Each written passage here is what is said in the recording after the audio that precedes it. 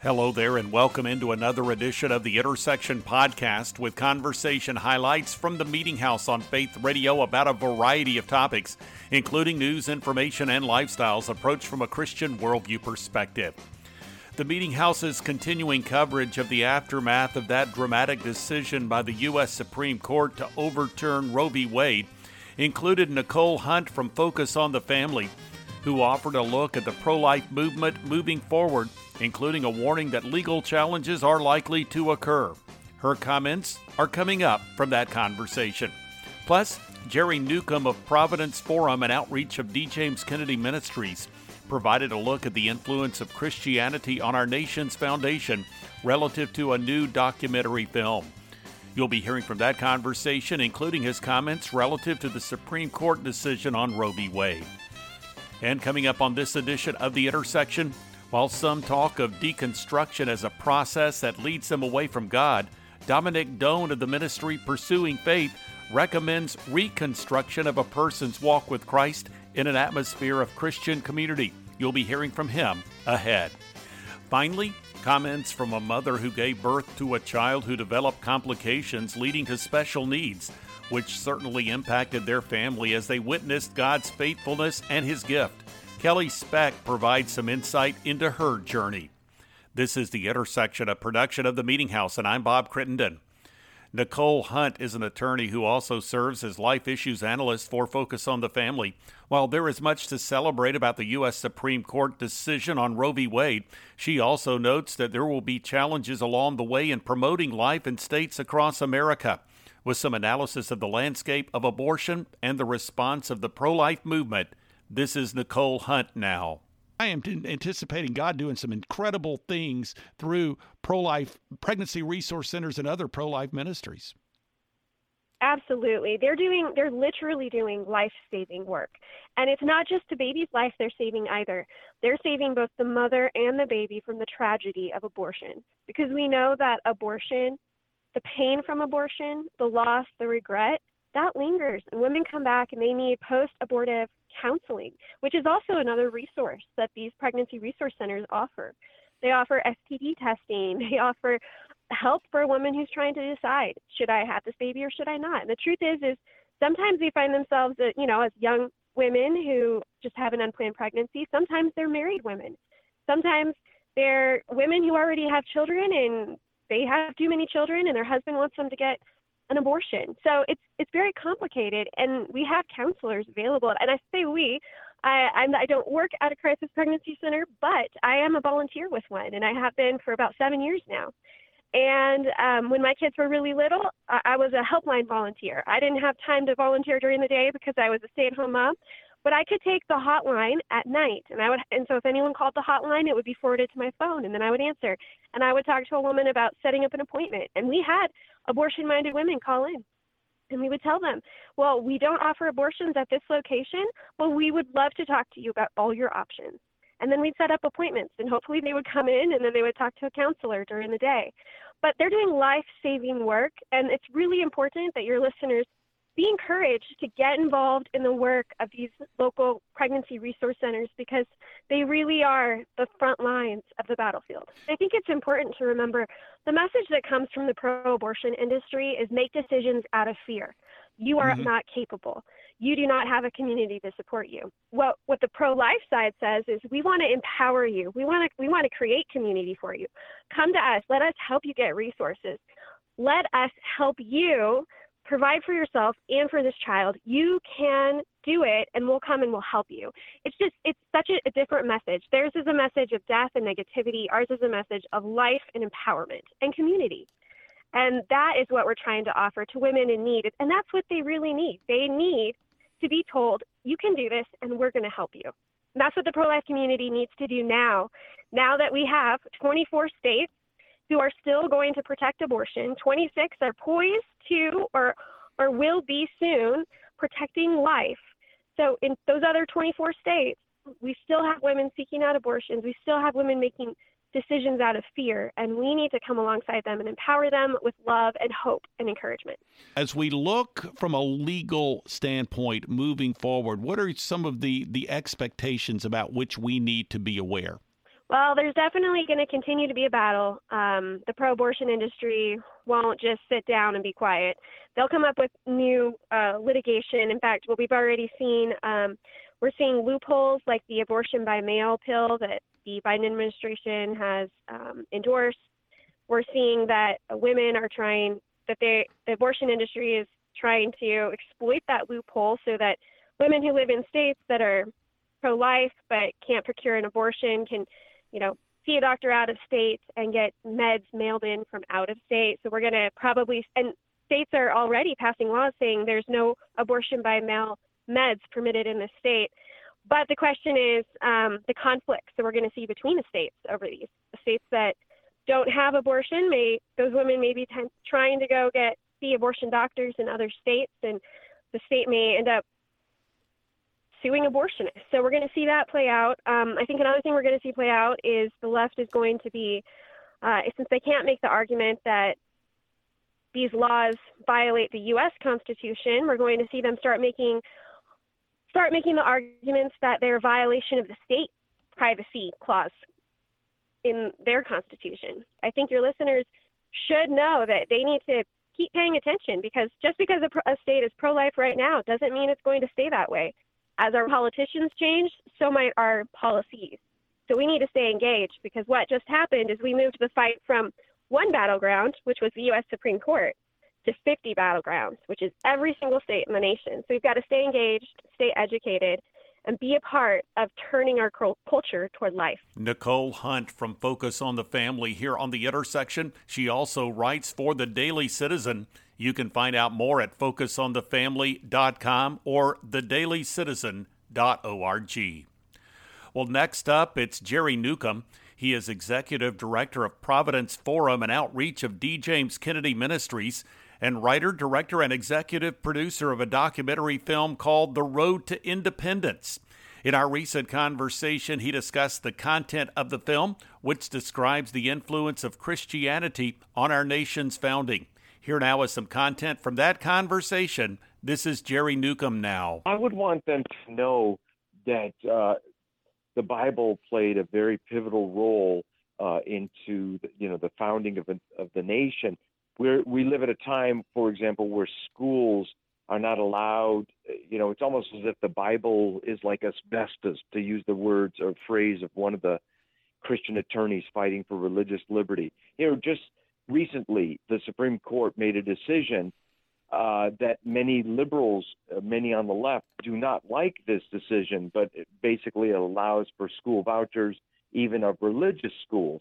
Well, all the early schools were created by Christians for Christian purposes and so forth. America was founded for religious liberty, was founded by Christians for that very purpose, and yet in the last generation or two or three, we've been losing our freedom as Christians. That's not the way the founders intended it. At least it should be a level playing field, when you get down to it. But I think it's important to realize, too, that ministers had, played an important part in the founding of America. They played an important part in preaching liberty and ideas from the Bible that ultimately produced American independence and produced the representative government under God, but ways in which power was under control and power was checked. Because if you have too much power in the hands of too few people, then they will tend to abuse it. And so this is part of the genius of the whole American system, but it gets back to the scriptures. And that's what I want people to know. There is a place for ministers to be bold and to speak out. And I'm not talking about getting up and preaching partisan politics or something like that. I'm talking about preaching biblical principles. And if people take those biblical principles and then apply them to how they vote and get out and vote so that they're going to render unto Caesar the things that are Caesar's, and under God the things that are God's. This is important. It's important for Christians to be involved in the political process. Otherwise, we're like salt that has just lost its flavor. It's lost its saltiness, and it's just good for nothing to be trampled on the ground, trampled by men, to use a phrase from Jesus Christ. The bottom line is biblical-oriented ministers applying the Word of God helped shape and create America. Jerry Newcomb of Providence Forum, an arm of D. James Kennedy Ministries, here on The Intersection. Here now is more from that conversation with comments relative to the Supreme Court decision on Roe v. Wade. This is Jerry Newcomb now. Well, on July 4th, what we celebrate is the voice vote approval by the Second Continental Congress of the Declaration of Independence, which says that our rights come from the Creator, and first among those enumerated rights is the right to life.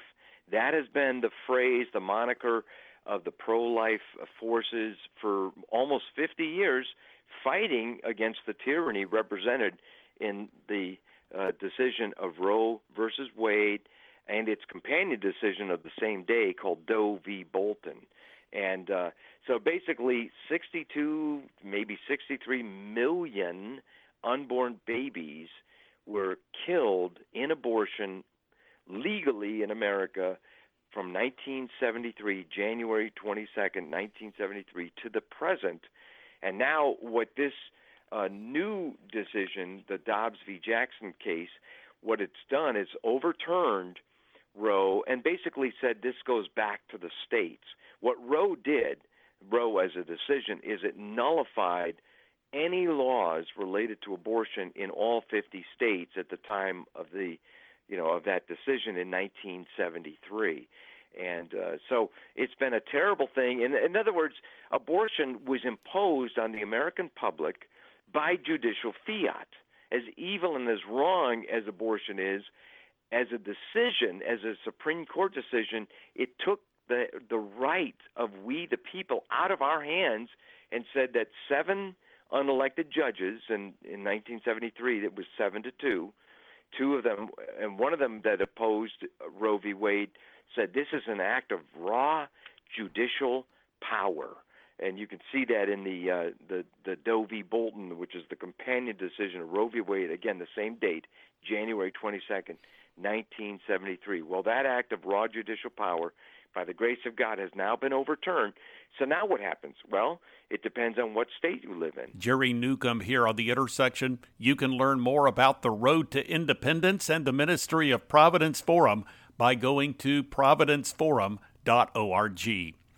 This is the Intersection Podcast, a weekly production of the Meeting House, and you can find out more through meetinghouseonline.info or by going to the programming section at faithradio.org. You'll find a link to the Media Center. That's where you can go to listen to or download full conversations with recent guests featured on the Intersection Podcast and the Meeting House program. You can also connect to the podcast through the Media Center as well as the Apple Podcast feed. Links are provided there from the homepage. You can also learn more about video content, including recently added content from the 2022 National Religious Broadcasters Convention in Nashville. 2 blogs are accessible. One is The 3 with 3 stories of relevance to the Christian community. There's also The Front Room with devotional thoughts and commentary from the Meeting House. And you can follow me on Twitter and access the Meeting House Facebook page. Again, that website address is meetinghouseonline.info, or you can visit the programming section at faithradio.org. Conversations from the Meeting House program can also be found through the Faith Radio app and a variety of podcast platforms. Search for Faith Radio Podcast when you visit Amazon Music, Apple Podcasts, Spotify, TuneIn, and more podcast platforms. Well, continuing now with this edition of the Intersection Podcast, it's the founder of the ministry Pursuing Faith. His name is Dominic Doan. In our recent conversation, he shared principles relative to his book called Your Longing Has a Name, Come Alive to the Story You Were Made For. Exploring elements of people reconstructing their faith and flourishing in Christ, he challenges the church to help people discover more about Christ and grow in Him. Here now from that conversation is Dominic Doan. We are witnessing right now nationally kind of a tidal wave of unbelief that's sweeping over the nation. You go online, you go on social media, you look up hashtag deconstruction, and you come across tens of thousands of videos where people are publicly saying they're leaving the faith or leaving church, leaving Christianity. And according to recent polls, Pew Survey just put out a whole study on this. that they now say that 2/3 of American Christians say they struggle with doubt on a regular basis. And so we're in this fascinating moment where, as you mentioned, this is part, I think, of the human process. It's part of growth, but we're also witnessing a cultural movement of people actively leaving the faith. And so we started a ministry called Pursuing Faith that is really focused on equipping Christians, ministry leaders, and churches to successfully navigate culturally pertinent issues relating to faith, doubt, and apologetics. So as you look at that, and that is a very that is a large field of endeavor, as we might say. There's a lot to that, and as you say, throughout the culture, there are people that are deconstructing, if you will, or leaving the faith. And so where do you begin to address that? What's the entry level or the entry point in addressing this with people? Yeah, I think a really good place to begin is in Jude verse 22, where Jude says, "Be merciful to those who doubt." And the word mercy, it's a fascinating word in the original Greek language because it's actually a word picture of a physician that's mending a broken bone. In other words, our posture towards those who are doubting or deconstructing or wrestling with their faith is not to be one of harsh cynicism, but rather it's to be one of compassion, of love, of presence, but also a willingness to engage with their pain, with their uncertainty. Because, so often in the church, we tend to see two different options or two different responses to those who doubt. One is to demonize the doubter. And that is where we marginalize those who have questions, or we don't give them a safe space to express what they're going through. Another response that I'm seeing, and this is actually becoming more prevalent, is not to demonize the doubter, but to idolize the doubter. And you see this perhaps in more progressive churches or liberal churches where doubt is now seen as a great virtue, and we're called to question everything, which then, of course, leads to the slippery slope of, deconstructing theology, deconstructing, what are the essential tenets of our faith. So what I want to argue for is not so much to demonize the doubter or idolize the doubter, but rather, how do we show mercy to the doubter and walk with them through this process of reconstruction, of understanding and engaging with the thorny questions, and ultimately bringing them back to Jesus. How does the satisfaction that the world promises contrast with the fulfillment that Christ offers? Oh, my. Well, of course, my mind races to John chapter 4, where Jesus was with a woman standing at the well who was thirsty. She had longings in her soul, but was trying to fill those voids with things that could never satisfy. And Jesus, of course, says to her, "If you drink of these waters, you will thirst again. But if you drink of the waters that I give, you will never thirst again." And one of the reasons I wrote the second book, Your Longing Has a Name, is because one of the things I've encountered over the last couple of years especially is that when people leave the faith or doubt or deconstruct their faith, at a surface level, it may be because of philosophical reasons or theological reasons or disillusionment with the church, but you start digging beneath those questions, and what you actually find is that people's souls are hurting. The New York Times, they put out an article a few months ago saying that the modern ethos of our age is languishing. Dominic Doan here on The Intersection. You can find him online at pursuingfaith.org. Finally, on this edition of The Intersection, it's the author of the book entitled Hope in the Heartache, The Journey of Grace and Growth with a Special Needs Child. Her name is Kelly Speck, and in our recent conversation, she shared about the challenges of raising a child with special needs and how she and her family have experienced God's faithfulness. From that conversation, this is Kelly Speck now. About 40 days into his NICU stay, we got that diagnosis, which was a really difficult diagnosis to get.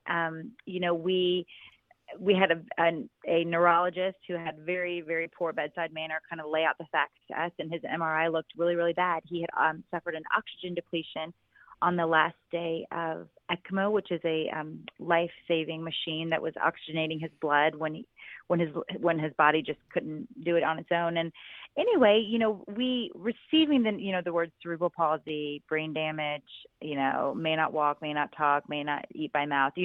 We were just these two barely 30-year-old first-time parents, absorbing all the information. And so, as we all do in a journey of grief and acceptance and anger and fear, just all of the feelings began to swirl. And really, it's been years for us to fully, grasp the magnitude of what his needs would be. Because at first they said, well, work on sitting up. If a baby can sit up, then the baby can stand. If a baby can stand, then the baby can walk.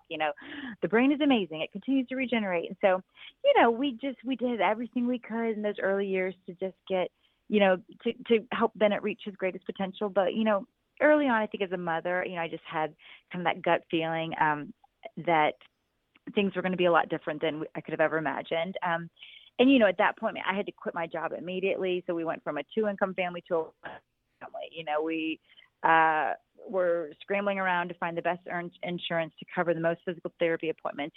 We were truly in a state of survival mode. I would say the first year to 2 years of Bennett's life, just trying to kind of figure out what equipment do we need.